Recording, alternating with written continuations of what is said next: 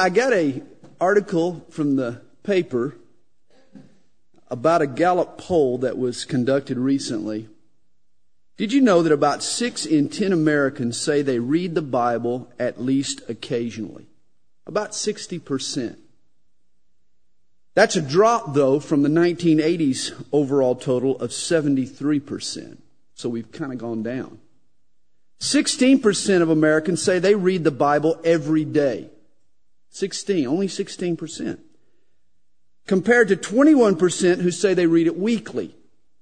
12% who said they read it monthly, and 10% who say they read the Bible less than monthly. A total of 41% said they never or rarely read the Bible. Do they know what they're missing? 14% of Americans say they are in a Bible study group. So apparently you are among that 14%. And then here's a startling statistic. About 43% of women say they read the Bible either daily or weekly, compared to 29% of men. Shame on the men. Only 29%. Boy, that shows you, though, the tragic problem that we have. And that is people, not being willing to take their Bible and read it and understand it and find out what God has said to us. This is the most important book you'll ever run across. And I know I'm preaching to the choir. I don't have to tell you how important it is to open it and study it. I'm glad you're with us tonight. That's what we're going to do. We're going to study the Scriptures, and we're going to tackle Isaiah chapters 40 through 66. Hope you got a Bible Scan study guide when you came in. Anybody who didn't, if you'll raise your hand, we'll make sure you get one. Anybody need a study guide? Great. Just a few announcements before we get rolling here. First of all, there are no more tickets to the ladies' club. And of all the Old Testament prophecies of Jesus, none are more direct, more dramatic, more descriptive, really, than those found in tonight's chapters, Isaiah 40 through 66. Isaiah 40 is one of the great chapters in the Bible. It is a classic. And immediately you notice that there's a shift in tone from what's been said previously. The first 39 chapters of Isaiah were full of woes and burdens and judgments upon the nations. But chapter 40 begins, comfort. Yes, comfort my people, says your God. Speak comfort to Jerusalem and cry out to her that her warfare is ended, that her iniquity is pardoned, for she has received from the Lord's hand double for all her sins. Judgment is now past. It's time to comfort a downtrodden and a contrite people. And Isaiah 40 begins with a message of hope. Notice verse 3 has significant New Testament implications. It tells us, the voice of one crying in the wilderness, prepare the way of the Lord, make straight in the desert a highway for our God. All 4 gospel writers identify this voice as John the Baptist. John was the voice crying in the wilderness. He was the forerunner who set the table, really, for Jesus' ministry. You remember, John prepared the people for the love and the forgiveness that Jesus would offer. John preached a message of repentance. His goal was not really to attract a crowd or to win a following for himself. John's goal was to point people to Jesus Christ. This should be our mission. In a sense, we are all forerunners of Jesus Christ. When the famous conductor Leonard Bernstein was asked to name the most difficult instrument to play, he replied, second fiddle. Guys, we are all called to play second fiddle to our Lord Jesus. We're to point people to Jesus, never to promote ourselves. You know what Leonard Bernstein's doing these days, don't you? He's decomposing. He passed away several years ago. Verses 6 through 8 are Jesus' message in a nutshell. He says, all flesh is grass, and its loveliness is like the flower of the field. The grass withers, the flower fades. Leonard Bernstein is decomposing, but the word of our God abides forever. Think about it. A dozen red roses cost you about $80. And they're beautiful for only a few days, and how quickly your $80 starts to shrivel up and dry up and wilt. And so it is with human achievement and accomplishment and human beauty, even human righteousness. What is it that lasts forever? What is the one thing that's permanent? Isaiah tells us it's God's word. Only God's word remains forever. In Isaiah chapters 1 through 39, the coming of the Lord was spoken of in conjunction with awful cataclysmic destructions. But in chapter 40, verse 11, we have a different picture presented to us. When he comes, we're told, he will feed his flock like a shepherd. He will gather the lambs with his arm and carry them in his bosom and gently lead those who are with young. See, here's another view. Not a Savior coming in judgment, but a Savior coming as a shepherd. This is why the rabbis had a difficult time deciphering the prophecies that related to the Messiah. Some passages depicted him as a conquering king, while others described him as a gentle shepherd. Which is he? Well, he's both. You see, what the rabbis didn't understand was that Messiah would come, but he would come twice. Once he would come as the good shepherd, afterwards he would come as God's conqueror. The rest of chapter 40 describes Messiah's grandeur. He holds the oceans in the cup of his hand, we're told. He measures the heavens with the span or the width of his fingers. Verse 15 says the nations are a drop in a bucket. They're nothing to Jesus. Verse 22 has some interesting scientific implications. The Lord says he sits above the circle of the earth. Note here, over 2,000 years before Columbus discovered the New World, the Bible had already told us that the earth was round. Isaiah had mentioned the circle of the earth. Man's wisdom said that the earth was flat, not the Bible. The God who created the heavens certainly knew its shape. Verse 26 tells us that God numbers and names the billions and billions of stars. And that's why Isaiah asks in verse 27, "Why do you say, O Jacob, and speak, O Israel, my way is hidden from the Lord, and my just claim is passed over by my God?" You see, the Jews had complained that God was unaware of their situation, unaware of their difficulties and their trials. But how foolish. Isaiah is telling us if God numbers the stars, he surely is aware of our needs, and he is more than willing to come to our aid. Hey, if he numbers the stars, then certainly he cares about you. In fact, you are more important to God than the stars. You are a star in God's eyes. He loves you and he cares for you. The last verse in the chapter is a favorite one. "Those who wait on the Lord shall renew their strength. They shall mount up with wings like eagles. They shall run and not be weary. They shall walk and not faint." You see, a Christian is a rechargeable battery. When we run low of energy, we can plug into the Holy Spirit for a fresh surge. And the way to plug in to the power of God is to wait on the Lord. Think of waiting on God as a waiter serving a table in a restaurant. A good waiter is attentive. He's engaged. He's compliant. Waiting on God requires the same attributes. We need to be engaged and focused on the Lord. We need to certainly be compliant to his instructions, and we need to be attentive. Waiting on the Lord is like serving a table.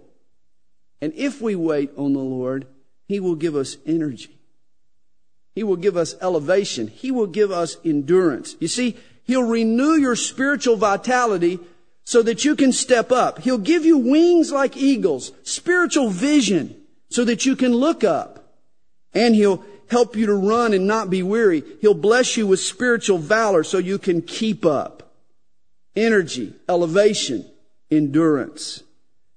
This is the help available to those who wait on God. Notice the comment that God makes in chapter 41, verse 8.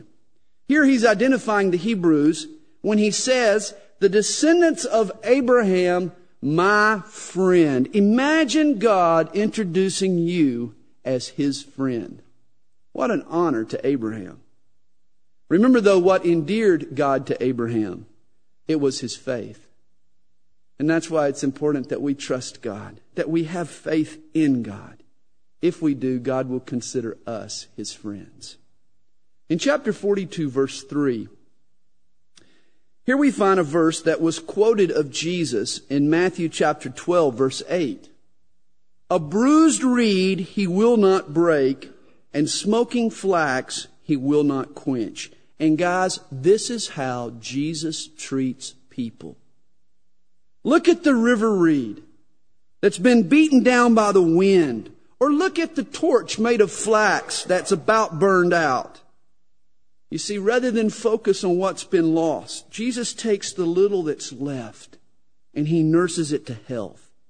In other words, Jesus props up that person who's like the reed and who's been beaten down by life. Jesus is a splint. He fans the flame of the person who's like that torch, who's tired and almost burned out. Jesus is a flint. Jesus is both a splint and a flint. In other words, Jesus is the great encourager. Rather than get on your case for what you've lost, he'll take the little that remains and he'll work with it and he'll grow it and he'll turn it into something special.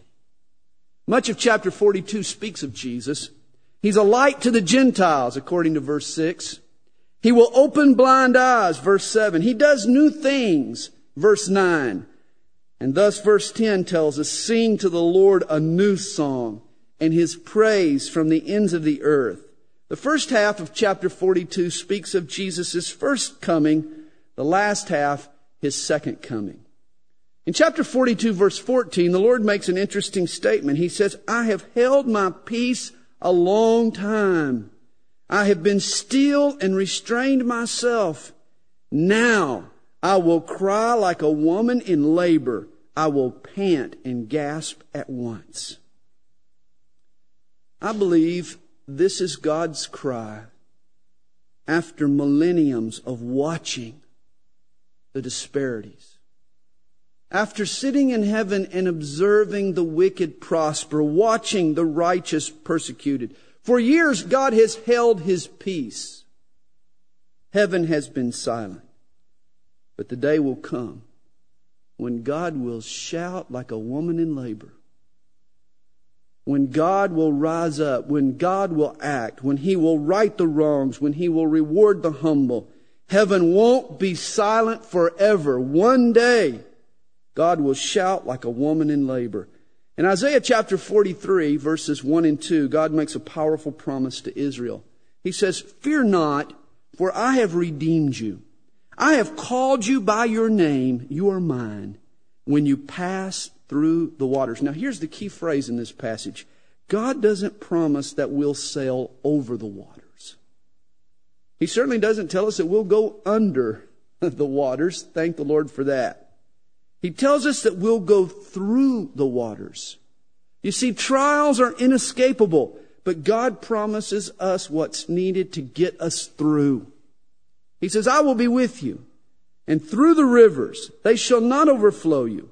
When you walk through the fire, you shall not be burned, nor shall the flames scorch you. The last half of the verse reminds us of Daniel 3 and the 3 Hebrew young men that God delivered from the fiery furnace in Babylon. You see, no matter the trial, the Lord promises to get us through. Isn't that a great promise? Come tide, come flood, come fire. The Lord is able to deliver his people. Also in chapter 43, the Lord promises to bring back his people to their land. Notice verses 5 and 6. I will bring your descendants from the east and gather you from the west. I will say to the north, give them up, and to the south, do not keep them back. Bring my sons from afar and my daughters from the ends of the earth. After World War II and the Holocaust, European Jews flocked to Israel from the west. Once the state of Israel was formed, Jews came from the east in the Arab nations. In the early 1980s, the Falasha Jews of Ethiopia were airlifted from the south back to their homeland. And in the 1990s, Russian Jews streamed into Israel from the north. The prophecy in these verses has been fulfilled even in our own generation over the last few decades as we've seen the Jews return to the land of Israel. In verses 10 through 13 of this chapter, God speaks of His eternal nature. He's the only God who has ever been, who ever will be. And throughout this chapter, God calls Himself Israel's creator, her redeemer, her savior, her king. His people, in turn, should be His witnesses and should sing His praise. I love verse 19 of chapter 43. He says, "Behold, I will do a new thing." You know, God is always doing a new thing. He's always surprising us. He's always working in new and unusual ways. It's exciting to walk with the Lord. You know, God loves to break the mold. You try to confine God to a box. Try to hem Him in. Try to put parameters on His activities. And He will be faithful to blow out the sides of that box. Walking with God is a life full of surprises. It's an adventure. And that's why there is no other life I would rather lead than to walk with Jesus Christ. I love how the Living Bible paraphrases verse 19. But forget all that. It is nothing compared to what I'm going to do, for I am going to do a brand new thing. Isn't that neat? Jehovah, God of Israel, makes a statement in chapter 44, verse 6, that has some important ramifications. He says, "Thus says the Lord, the King of Israel and His Redeemer, the Lord of hosts, I am the first and I am the last. Besides me, there is no God." Now understand, there can only be one first. If you're first, you're the first. There can only be one first. There can only be one last. And yet Revelation chapter 1 verse 17 uses this exact terminology in reference to Jesus. That means that either there's a contradiction here or Jesus and Jehovah are one and the same. And here is a proof text for the Trinity, the triune nature of God. If there can only be one first, only one last, and both God and Jesus ascribe to being first and last, then they must be the same person.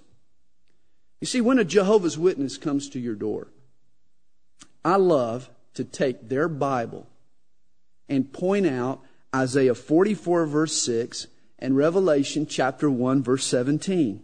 You see, in their own heretical translation, they have doctored the passages that blatantly teach that Jesus and the Father in heaven are one. But you see, here's a way to slip in the back door.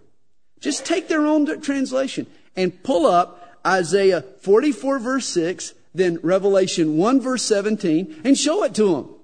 It blows their mind. There can only be one first, there can only be one last, but Jehovah and Jesus both make the claim, so what gives? Well, there's only one conclusion, and that is that Jesus is God. Verses 16 and 17 show the folly of idolatry. A man takes a log. He burns a piece as firewood. He uses some of the wood to cook over. Then he makes a god out of what's left. What good is a god who is combustible? Who in their right mind would worship wood? The same is true, though, for a man who worships a car. Why worship a car that's susceptible to a crash? Or for that matter, a portfolio that's susceptible to a crash? Or a business that's susceptible to a crash? Do you worship? Do you spend all your effort and energy focused on combustible items? In Isaiah 44, the true God promises to rebuild Jerusalem and to rebuild its temple. Chapter 44, verse 28, and the first verse of chapter 45 refer by name to the King of the East who will come and liberate the Jews from Babylon, and Isaiah calls him Cyrus.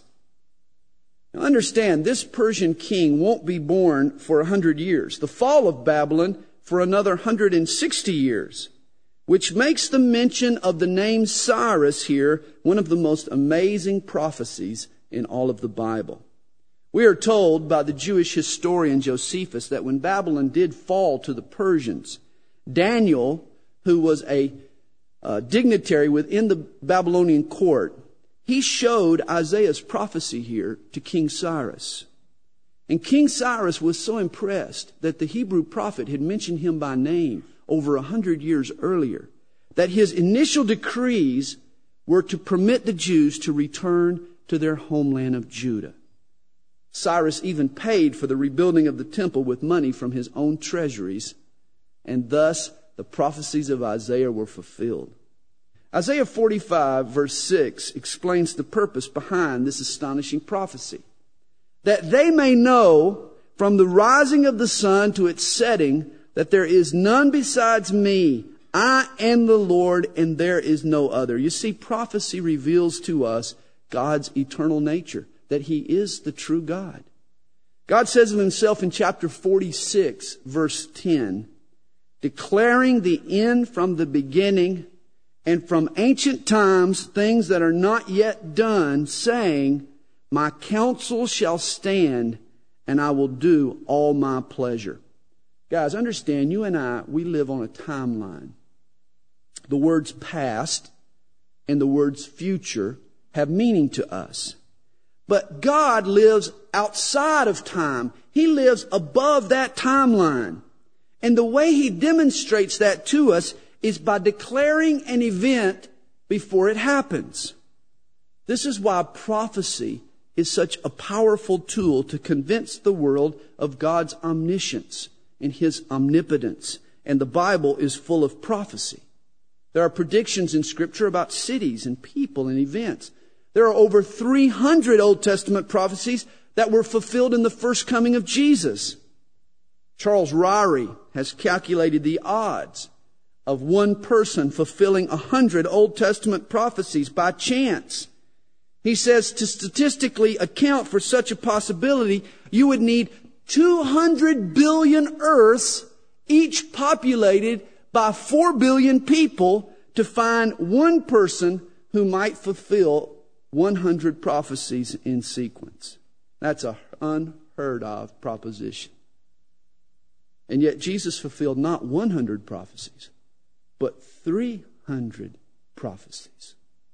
Obviously, it was not by chance. Jesus was the divine Son of God, the Savior that God sent into the world and told us beforehand about Him. Biblical prophecy challenges the skeptic with powerful evidence for the existence of God. And that's why we need to learn about Bible prophecies. We need to share them and use them in our witnessing. God carried Israel in the past, and He will carry her in the future. And He says in chapter 46, verse 4, I have made and I will bear, even I will carry and will deliver you. What a blessing to have a God who is both willing and able to carry His people. When my kids were tots, I enjoyed carrying them on my shoulders. Now that they drive, I carry them on my insurance. I will always carry them in my heart. And I'll do whatever I can for them. And that's because fathers love to carry their kids. We love to enable and empower and to equip our kids. And God does the same for us. He carries us. What a great God we serve. Isaiah 47 is a judgment against Babylon. God gave Judah into their hands, but the Babylonians oppressed God's people. Now they'll experience God's wrath. Babylon's chief sin was pride. Verse 10 accuses her, your wisdom and your knowledge have warped you. You know, Babylon was like the guy who did his crossword puzzles with a ballpoint pen. You got to think about that one now. In other words, he thinks he's always right. He thinks he can do no wrong. Intellectual pride has warped his perspective. The last of chapter 47 condemns Babylon for her long-time fixation on astrology. And Isaiah predicts that the astrologers, the stargazers, the fortune tellers will all be burned up. Guys, horoscopes are horrible. Don't consult your horoscope. It's a violation of God's Word. God doesn't want us gazing at the stars. He wants us focused on His Son, Jesus Christ. Horoscopes should have no place in the life of the believer in Jesus. In chapter 48, the prophet addresses the Jews, those who are professors but not possessors. You know anybody like that? They talk a good talk, but they don't really have a relationship with God. They're told in verse 10, "Behold, I have refined you, but not as silver. I have tested you in the furnace of affliction." You see, the Babylonian captivity purified the Jews. 70 years in Babylon, the idol capital of the world, was enough to convince the Jews of the vanity of idol worship. And their captivity had a refining, it had a purifying effect on them. And it's interesting, after their exile in Babylon, they never again worshipped idols. Their captivity did have a purifying effect. The judgment that God brings on the world in the last days, what the Bible calls the Great Tribulation, will also have a twofold effect. It will, number one, punish the wicked world, but number two, it will purify the Jews. And again, the Hebrews will pass through a furnace of affliction. In the Old Testament, God called the nation Judah my servant. Often Isaiah refers to the nation as my servant. But the Jews failed to serve God faithfully, and thus in the New Testament, God did a new thing. He chose another servant, a servant who would be faithful to Him, and that was His Son, Jesus Christ. And so chapters 49 through 52 begin to discuss the Father's suffering servant. And these chapters reveal some of the most detailed descriptions of the cross of Jesus Christ. There are little features, little details that are included in these chapters that are even left out of some of the gospel narratives. And the only way we would know about them was that Isaiah had spoken of them in advance. Some scholars call these chapters the Holy of Holies of the Old Testament. Chapter 49 opens with the Messiah describing His preparation.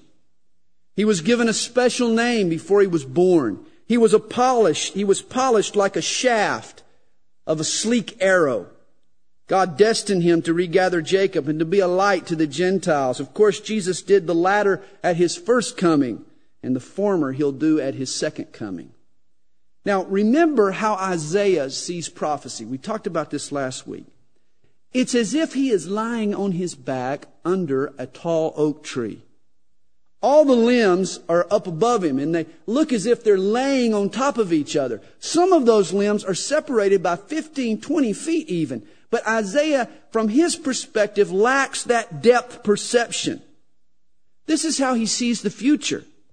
He's looking at the future, but he sees all these events, and some of them are just superimposed on top of each other. He doesn't realize that there's thousands of years separating them. Sometimes he talks about them as if they're one event. Sometimes he even speaks of events that are separated by thousands of years, and he mentions them in the very same verse. And that's what Isaiah does in these chapters. He is intermingling both the first coming of Christ and the second coming of Christ. When Babylon sacked Jerusalem and took the Jews into exile, many accused God of forsaking them. But I love how Isaiah deals with the complaint of these Hebrews. Notice verse 15 of chapter 49. He says, "Can a woman forget her nursing child and not have compassion on the son of her womb? Surely they may forget, yet I will not forget you. See, I have inscribed you on the palms of my hands. Your walls are continually before me." In other words, a mother would sooner forget her nursing child than God forget His people. I've had 4 kids, and I have noticed each time how a new mother becomes preoccupied with the welfare of her baby. Nothing is more important. She is consumed with the needs of her infant. Throughout the Scriptures, God refers to Himself as Father. But what this verse says to me is that God is a father with a mother's heart. He is strong. He is firm. He is as decisive as a father, but He is also soft and gentle and tender like a mother. God has father's hands, but He also has a mother's touch. And He would sooner, it would be easier for a mother to forget her nursing child than for God to forget you and your needs and the work He wants to do in your life. In chapter 50, Isaiah tells Israel that she suffers because she has turned her back on God. In contrast, though, God's other servant, the Messiah, he suffers because he has carried out the will of God. Verse 6 tells us, I gave my back to those who struck me, and my cheeks to those who plucked out the beard. I did not hide my face from shame and spitting. Here is a detail of the crucifixion not even mentioned in the Gospels.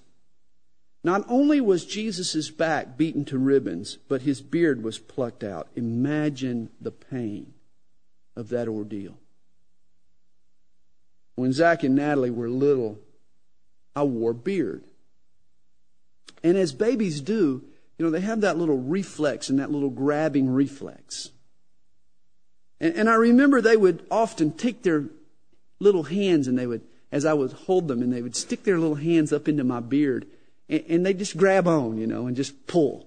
They didn't know what they were doing. Well, maybe they did, but I don't think so.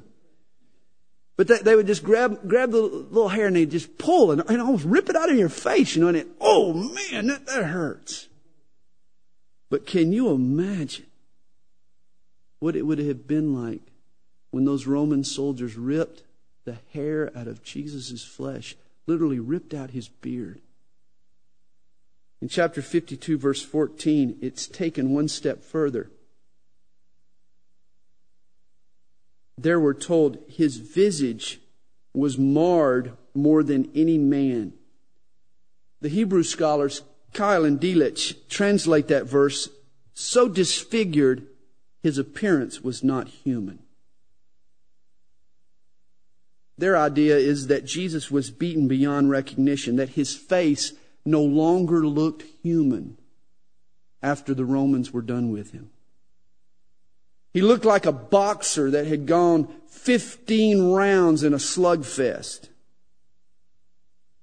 Guys, make no mistake about it. If the disciples had held a funeral for Jesus, it would have been a closed casket funeral. Perhaps it was this severe facial scarring that kept Mary from recognizing Jesus after His resurrection. You remember, He appeared to her, but she thought that He was the gardener. Remember, Jesus bore scars in His hands and in His feet. So why not His face?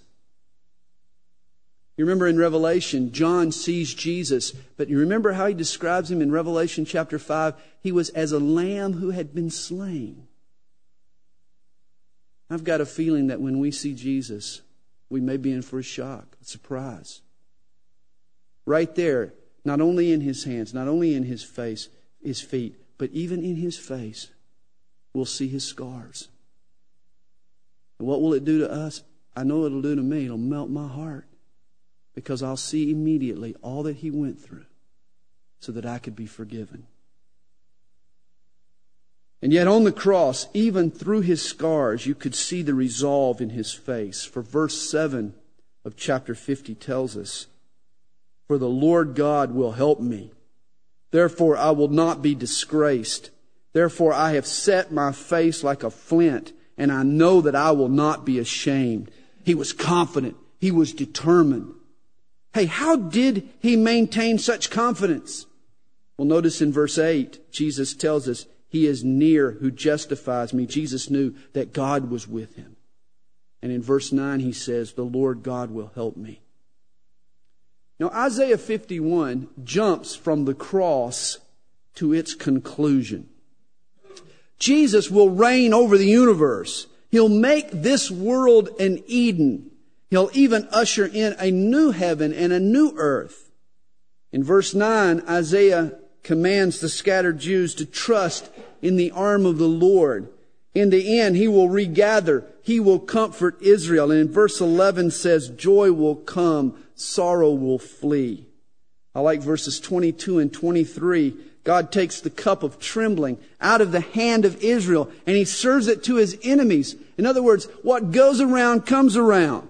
The nations who have persecuted the Jews in the end will be the ones persecuted. Isaiah chapter 52 verses 1 through 12 describe the wonderful day when the Jews left Babylon and returned to their land. And there the messenger arrives with the good news, your God reigns. They rose up, they departed, they returned to their land. Verse 11 tells us that the temple furniture that was stolen by King Nebuchadnezzar was returned to Jerusalem. And that brings us to Isaiah 53. The focus now becomes the suffering servant. It was Martin Luther who wrote, if you want to understand the Christian message, you must start with the wounds of Christ. And there is no better place to see those wounds than in Isaiah 53. The passage is prophetic indeed, written 700 years in advance. But when you read it, you get the impression that Isaiah was an eyewitness of the things he describes, that he was standing right there at the foot of the cross. It's that real. In verse 3, Isaiah calls Jesus a man of sorrows and acquainted with grief. He says in verse 4, surely He has borne our griefs and carried our sorrows, yet we esteemed Him stricken, smitten by God, and afflicted. Remember, the Jews stumbled over the cross. Deuteronomy 21 verse 23 had said, cursed is everyone who hangs on a tree. The cross was considered by the Jews to be a sign of God's rejection. What they didn't consider was the possibility that Jesus didn't die for His own sin, but He died as a substitute. I don't know why they didn't consider that. Because every time a lamb was slaughtered in their temple, it was substitutionary. It was in place of their sin. And so they were aware of the concept. They just didn't apply it to the work of Jesus. Verse 5 says, but He was wounded for our transgressions. He was pierced with iron spikes. He was bruised for our iniquities. The Romans beat Him with fists and rods. The chastisement for our peace was upon Him. You remember the Jews laid 39 lashes with a cat o' nine tails on the back of Jesus. And by His stripes we are healed. It was substitutionary. Jesus did it all in our place.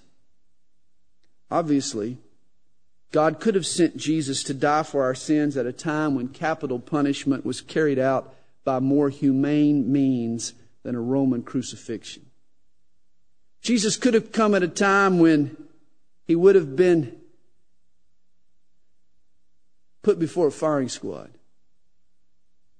or maybe subject to a lethal injection or the gas chamber, or for that matter, even the guillotine. All the above are designed to do the job quickly, unlike the torture involved in a Roman crucifixion. You see, Jesus died the most hideous, the most barbaric, the more torturous, the most bloody death imaginable. Why? I think there are at least two reasons. For one, the cross shows the severity of our sin. When you look at what Jesus went through, you need to realize that's what you deserved. That's the penalty that sin brings. That's God's estimation of sin and what sin deserves. Sin is serious to God. That's why Jesus died the death He did.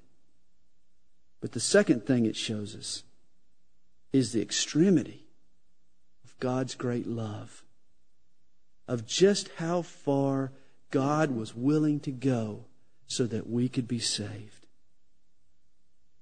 When I look at the cross, I should think, here is what my sin deserves. But here is how far God's love was willing to go to pay the penalty for my sin. There's a famous hymn called Beneath the Cross of Jesus. It expresses this theology with poetry. Upon the cross of Jesus, mine eye at times can see the form of one who suffered there for me. And from my stricken heart with tears, two wonders I confess, the wonders of redeeming love and my unworthiness. Verse 6 says it all again. All we like sheep have gone astray. We have turned every one to his own way, and the Lord has laid on Him the iniquity of us all. Verse 7 continues the prophecy. As a sheep before its shears is silent, so He opened not His mouth. You remember when Pilate asked Jesus, do you not hear how many things they testify against you? Jesus replied, well, actually, He didn't reply at all, did He? We're told He answered him not a word, so that the governor marveled greatly. And so did anyone who was familiar with Isaiah 53, where another prophecy was fulfilled. Verse 8 mentions Jesus' death. Verse 12 of Isaiah 53 suggests that Jesus died among criminals. Of course He did. Verse 9 predicted that He would be buried in a rich man's grave. Verse 10 even predicts Jesus' resurrection. He shall prolong His days. All amazing prophecies. There's a great joke about Jesus' burial that communicates a great truth.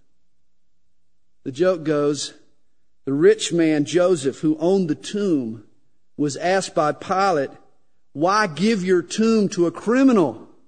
And Joseph answered, oh, don't worry, it's only for the weekend. And indeed it was. For on the first day of the week, Jesus had cleared out forever. In Isaiah 53, we cry at the cross. But in chapter 54, we're told to dry our eyes, to wet our lips and sing. Messiah's suffering is cause for our singing. Before we go further, let me put chapters 54 through 66 in some context. Think of Isaiah 53 as a huge rock tossed into the lake. Now what happens after that rock's entry? Well, circular ripples and waves emanate from the point where that rock plunged into the water. And the larger the rock, the further goes those ripples. Well, chapters 54 through 66 are the ripples that emanate from the rock of chapter 53. You see, the cross of Jesus creates ripples. It creates waves and ramifications that are far-reaching. For not only did Jesus on the cross gain a pardon for our sin, the cross also pays for the restoration of an entire planet. One on the cross was not only a new heart for you, it was a new heaven, a new earth. Eternity was changed on the cross of Jesus Christ. Isaiah 54 verse 7 compares the pain God's people suffer in this life to the joys that we'll experience in the life to come. He says, for a mere moment I have forsaken you, but with great mercies I will gather you. The pain we taste now is nothing compared to the mercies that await us. And the rest of chapter 54 describe how God will bless Israel in the kingdom age when Jesus returns to reign over this planet. Chapter 55 is an invitation. Isaiah gets down here. He says, yo, everyone who thirsts, come to the waters. And you who have no money, come, buy and eat. Yes, come, buy wine and milk without money and without price. Notice the blessings of God's kingdom are not purchased with money. Dollars, shekels, francs, lira, yen. It's not what it takes. What is the currency of heaven? What buys the blessings of God? Hey, they're bought with humility. They're bought with repentance. They're bought with faith. And the rest of the chapter explains that. Isaiah 55 makes two important observations about God and about His Word. Notice in verses 8 and 9, God says, "For my thoughts are not your thoughts, nor are your ways my ways, says the Lord. For as the heavens are higher than the earth, so are my ways higher than your ways, and my thoughts than your thoughts." Understand, the word theology means the study of God. But the first truth that study uncovers is that God is infinite. And since man is finite, that creates a problem for the theologian. How does a finite mind comprehend an infinite God? And see, we are immediately faced with our limitations. We conclude this is the one subject that by definition I can never master. Yes, God reveals to me certain truths that I can grasp, but God Himself remains beyond my ability to comprehend. His ways are higher. His thoughts are deeper. I can only come humbly and grasp what He has revealed. And so for the theologian, there is no room for pride. There is no room for arrogance. You know, I used to struggle with these limitations. I used to want to know more. I used to want to have a theology that had all the I's dotted, all the T's crossed, all the different truths reconciled. And I struggled over the fact that I couldn't. But finally, I realized that if I could understand all there is to know about God with my little pea brain, then He wouldn't be much of a God, would He? He would be no bigger than my own brain. That we'd be in trouble if that were the case. The fact that I can't understand all His ways, that's the very thing that causes me to trust Him all the more. Too many theologians want to know it all.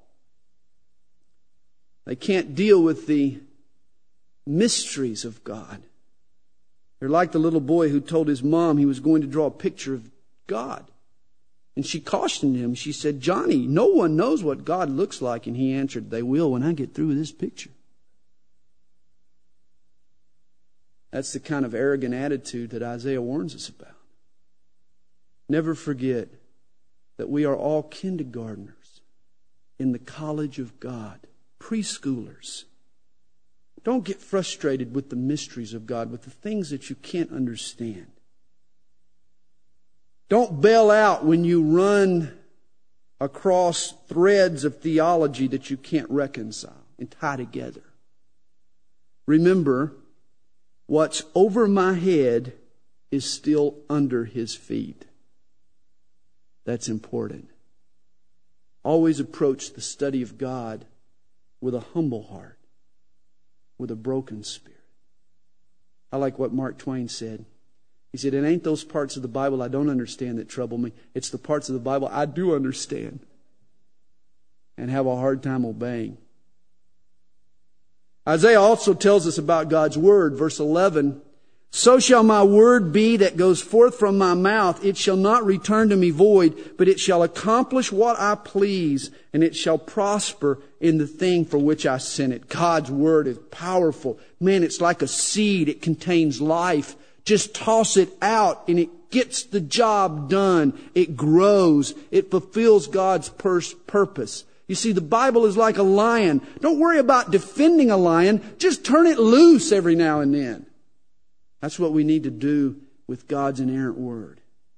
Chapter 56 lets us know that there will be no room in God's future kingdom for prejudice, for bias. No, there will be outsiders in the kingdom. Not only Jews, but outsiders. People not normally allowed into the Jewish sacred assembly are going to be accepted by God in His kingdom. And here He mentions both foreigners and eunuchs. Verse 7 calls God's temple a house of prayer, catch this, for all nations. Not just Israel will be included, but all nations will come and worship God in the kingdom age. I'll bet there'll even be some Tech and Gator fans in the kingdom of God. In chapter 57, the Lord depicts the sin of idolatry as the sin of adultery. You know, idolatry is a spiritual adultery. Judah cheated on God. She went to bed with idols. And the chapter is an awful picture of betrayal.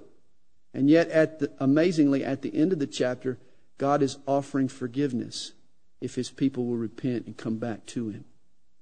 Isaiah 58 uncovers Judah's hypocrisy. As she fasts and prays and acts so pious, she oppresses her workers and is driven by greed. She's religious on the outside, but she's wicked on the inside. And God says to His people in verse 6, if you want to fast, here is the fast God desires. Is this not the fast that I have chosen, to loose the bonds of wickedness, to undo the heavy burdens, to let the oppressed go free, and that you break every yoke? In other words, God desires mercy and kindness, not just fasting and religious observance. And I see Isaiah 58 as a word to the religious right here in America. Don't expect God's support if all your agenda calls for is prayer in public forums, vouchers for private schools, and tax cuts. Because God desires much more than that. God desires social reform for the poor, for the oppressed. God desires for us to be generous toward one another. These things are also important to God. Pay close attention to the first two verses of chapter 59. They may be just for you. Behold, the Lord's hand is not shortened that it cannot save, nor His ear heavy that it cannot hear. The reason a person feels estranged from God has nothing to do with God's ability to save or His willingness to save. God is able. God is willing. No, the reason a person feels estranged, we're told in verse 2, but your iniquities have separated you from your God, and your sins have hidden His face from you, so that He will not hear. It's sin that creates a gulf between us and God. God wants to save. His arm is not too short to save. It doesn't matter how low you go. God's arm is long enough to reach out and catch you. The only question is, are you willing to repent? Are you willing to trust God for a pardon? Are you willing to put your faith in Jesus Christ and follow Him? The rest of this chapter is a vivid description of a man who's lost in sin. He gropes. He stumbles like a blind man. He growls and moans. He is a sad, pitiful sight. Isaiah 60 is a chapter of hope. It calls for God's people to put off complacency and apathy. He says, arise, shine, for your light has come, and the glory of the Lord is risen upon you. In the world's darkest day, God will raise up Israel as a beacon of light. The last 7 chapters of Isaiah look to the day when Jesus returns and establishes His earthly kingdom. You know, everyone thinks that we gain most of our information about the end times from the book of Revelation, but not so, particularly when it comes to the kingdom age. Revelation 20 does tell us that Satan will be bound during that time. It also gives us the duration of the kingdom age as 1,000 years. But the rest of what we know about Jesus' reign over the earth when He returns, we learn from the Old Testament prophecies, and specifically from these last few chapters in Isaiah. Isaiah 60 tells us that during this time, the tiny country of Israel will dominate the globe. Verse 12 says, for the nation and kingdom which will not serve you shall perish. In other words, everyone will serve Israel. It's ironic, but the most battered and bloodied and maligned and hated nation on the planet for the last 4,000 years, Israel, will in the end rule the whole world. Isn't that amazing? The chapter goes on to describe how the world's wealth will be brought and used to build up Zion. Isaiah 61 opens with the words Jesus quoted that day in Nazareth when he went into the synagogue and revealed to the people the purpose of his mission. Jesus came to spread good news to the poor, to heal hurts, to issue pardons, to free those who are bound. In Luke chapter 4, Jesus read all the way down to the phrase, the day of vengeance of our God. Jesus will come again to bring judgment. But the first time, and today, he wants to heal. He wants to help. He wants to be a blessing. While the day is right, while the time is right, make sure you receive the goodness and the grace of God before it's too late.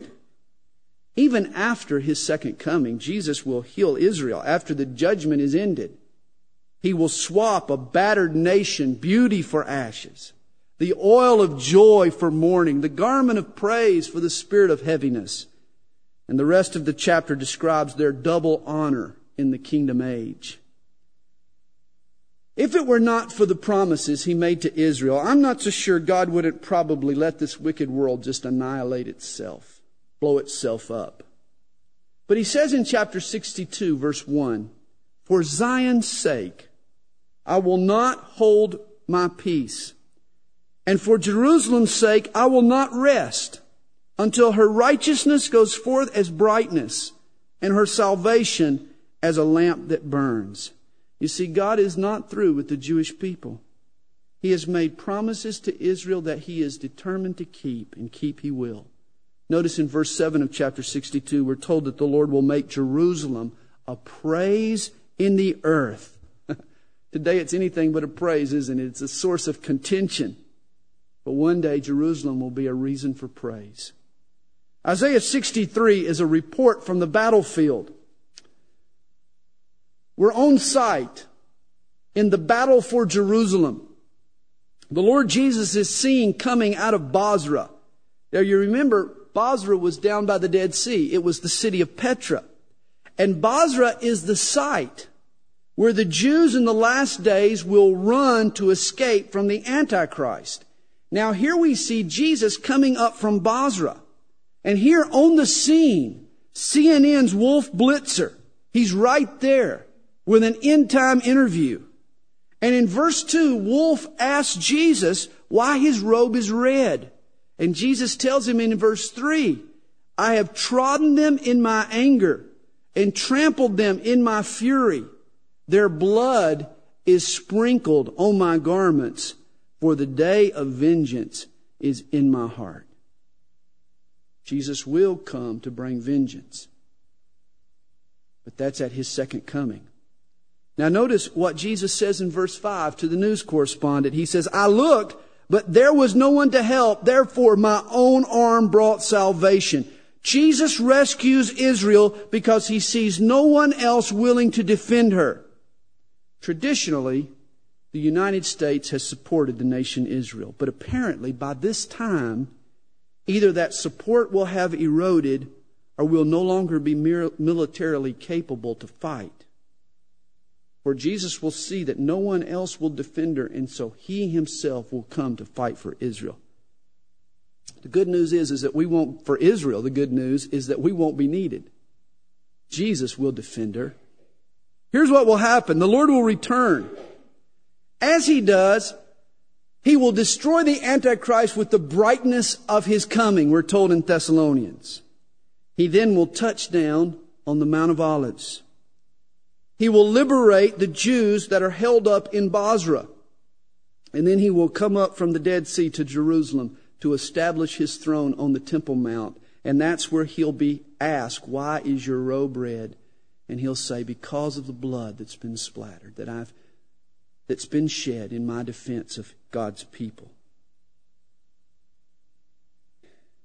It'll be a CNN special report on the battle for Jerusalem. Crisis in the Middle East will finally be over. Jesus will save the day. And old Wolf and the rest of them will have a lot to howl about. Isaiah 64 may be the prayer that prompts the second coming of Jesus. It's a prayer of repentance prayed by the Jews who somehow have managed to survive the Great Tribulation and have fled to Bozrah. They cry out for deliverance. Oh, that you would rend the heavens that you would come down, that the mountains might shake at your presence, that the nations may tremble. But in verse 6, they repent. They confess their sin. They say, all our righteousness are like filthy rags. And this is the verse that Paul quotes in Romans chapter 3. Literally, in the original Hebrew, it reads, all our righteousness are like used menstrual cloths. Hey, this is how God views our religious acts and our good deeds. Compared to His goodness, they're filthy, they're dirty. This is why we can't save ourselves. There is nothing that we can do to atone for our sin. There is nothing we can do to make ourselves worthy before God. And that's why we need a Savior. The cross of Christ is our only hope. We need to trust in Jesus. We need to live by faith. Isaiah 65 and 66 are the prophet's grand finale. And they give us details into what life will be like in the kingdom of God. Verses 20 through 25 give us a glimpse of life in the kingdom age. No more shall an infant live but a few days, nor an old man who has not fulfilled his days, for the child shall die 100 years old. Notice, a person 100 years old will still be considered a child. I believe people will live as long in the kingdom age as they did before the flood. Look at verse 22. It tells us, for as the days of a tree, so shall be the days of my people. You'll live as long as a tree. If you've survived the tribulation and have lived on into the kingdom age, it'll be a unique time. The earth will be shared with saints like you and me, folks who either died or who were raptured and have already received their glorified bodies, along with sinners who will survive and make it through the tribulation period. This is the time when resurrected believers will reign and rule over the earth's mortal inhabitants. The remainder of the chapter describes how the curse of thorns and thistles will be lifted. The earth will be transformed into a Garden of Eden. God will even end the hostility that exists between animals. Verse 25 tells us the wolf and the lamb shall feed together. Isaiah 66 verse 8 records an incredible prophecy. We're told, shall the earth be made to give birth in one day? Or shall a nation be born at once? For as soon as Zion was in labor, she gave birth to her children. Isaiah looks to the future rebirth of the state of Israel, and he describes the momentous occasion as a nation being born in a single day. And that is exactly how it happened. 5 months after the United Nations voted to partition Palestine and make room for a Jewish state, the nation of Israel was born. On May the 14th, 1948, Jews in Palestine declared statehood without a war, without a coup, without a civil war, or as Isaiah said, without labor pains, the nation of Israel was birthed. Never in the history of the planet has a nation been reborn after 1900 years of exile. Guys, the nation of Israel is a bona fide miracle. It's a nation born in a day. Of course, today, the tiny nation of Israel lives in constant danger. There are only 5 million Jews in the country, a country the size of New Jersey, and they're up against an Arab world of 55 million Muslims, and the vast majority of them would want to drive the Jews right into the sea. And yet, Israel will survive, for God has promised. Her most glorious days are still ahead. Verse 12 says that God will extend peace to her like a river. And the chapter closes by describing how the nations of the world will come to Jerusalem to worship God. One day we'll all tour Jerusalem. Father, thank you for your word. Thank you for speaking to us tonight in so many ways through the book of Isaiah. Bless us as we go. Help us to not just hear your word, but be doers of it. In Jesus' name we pray. Amen.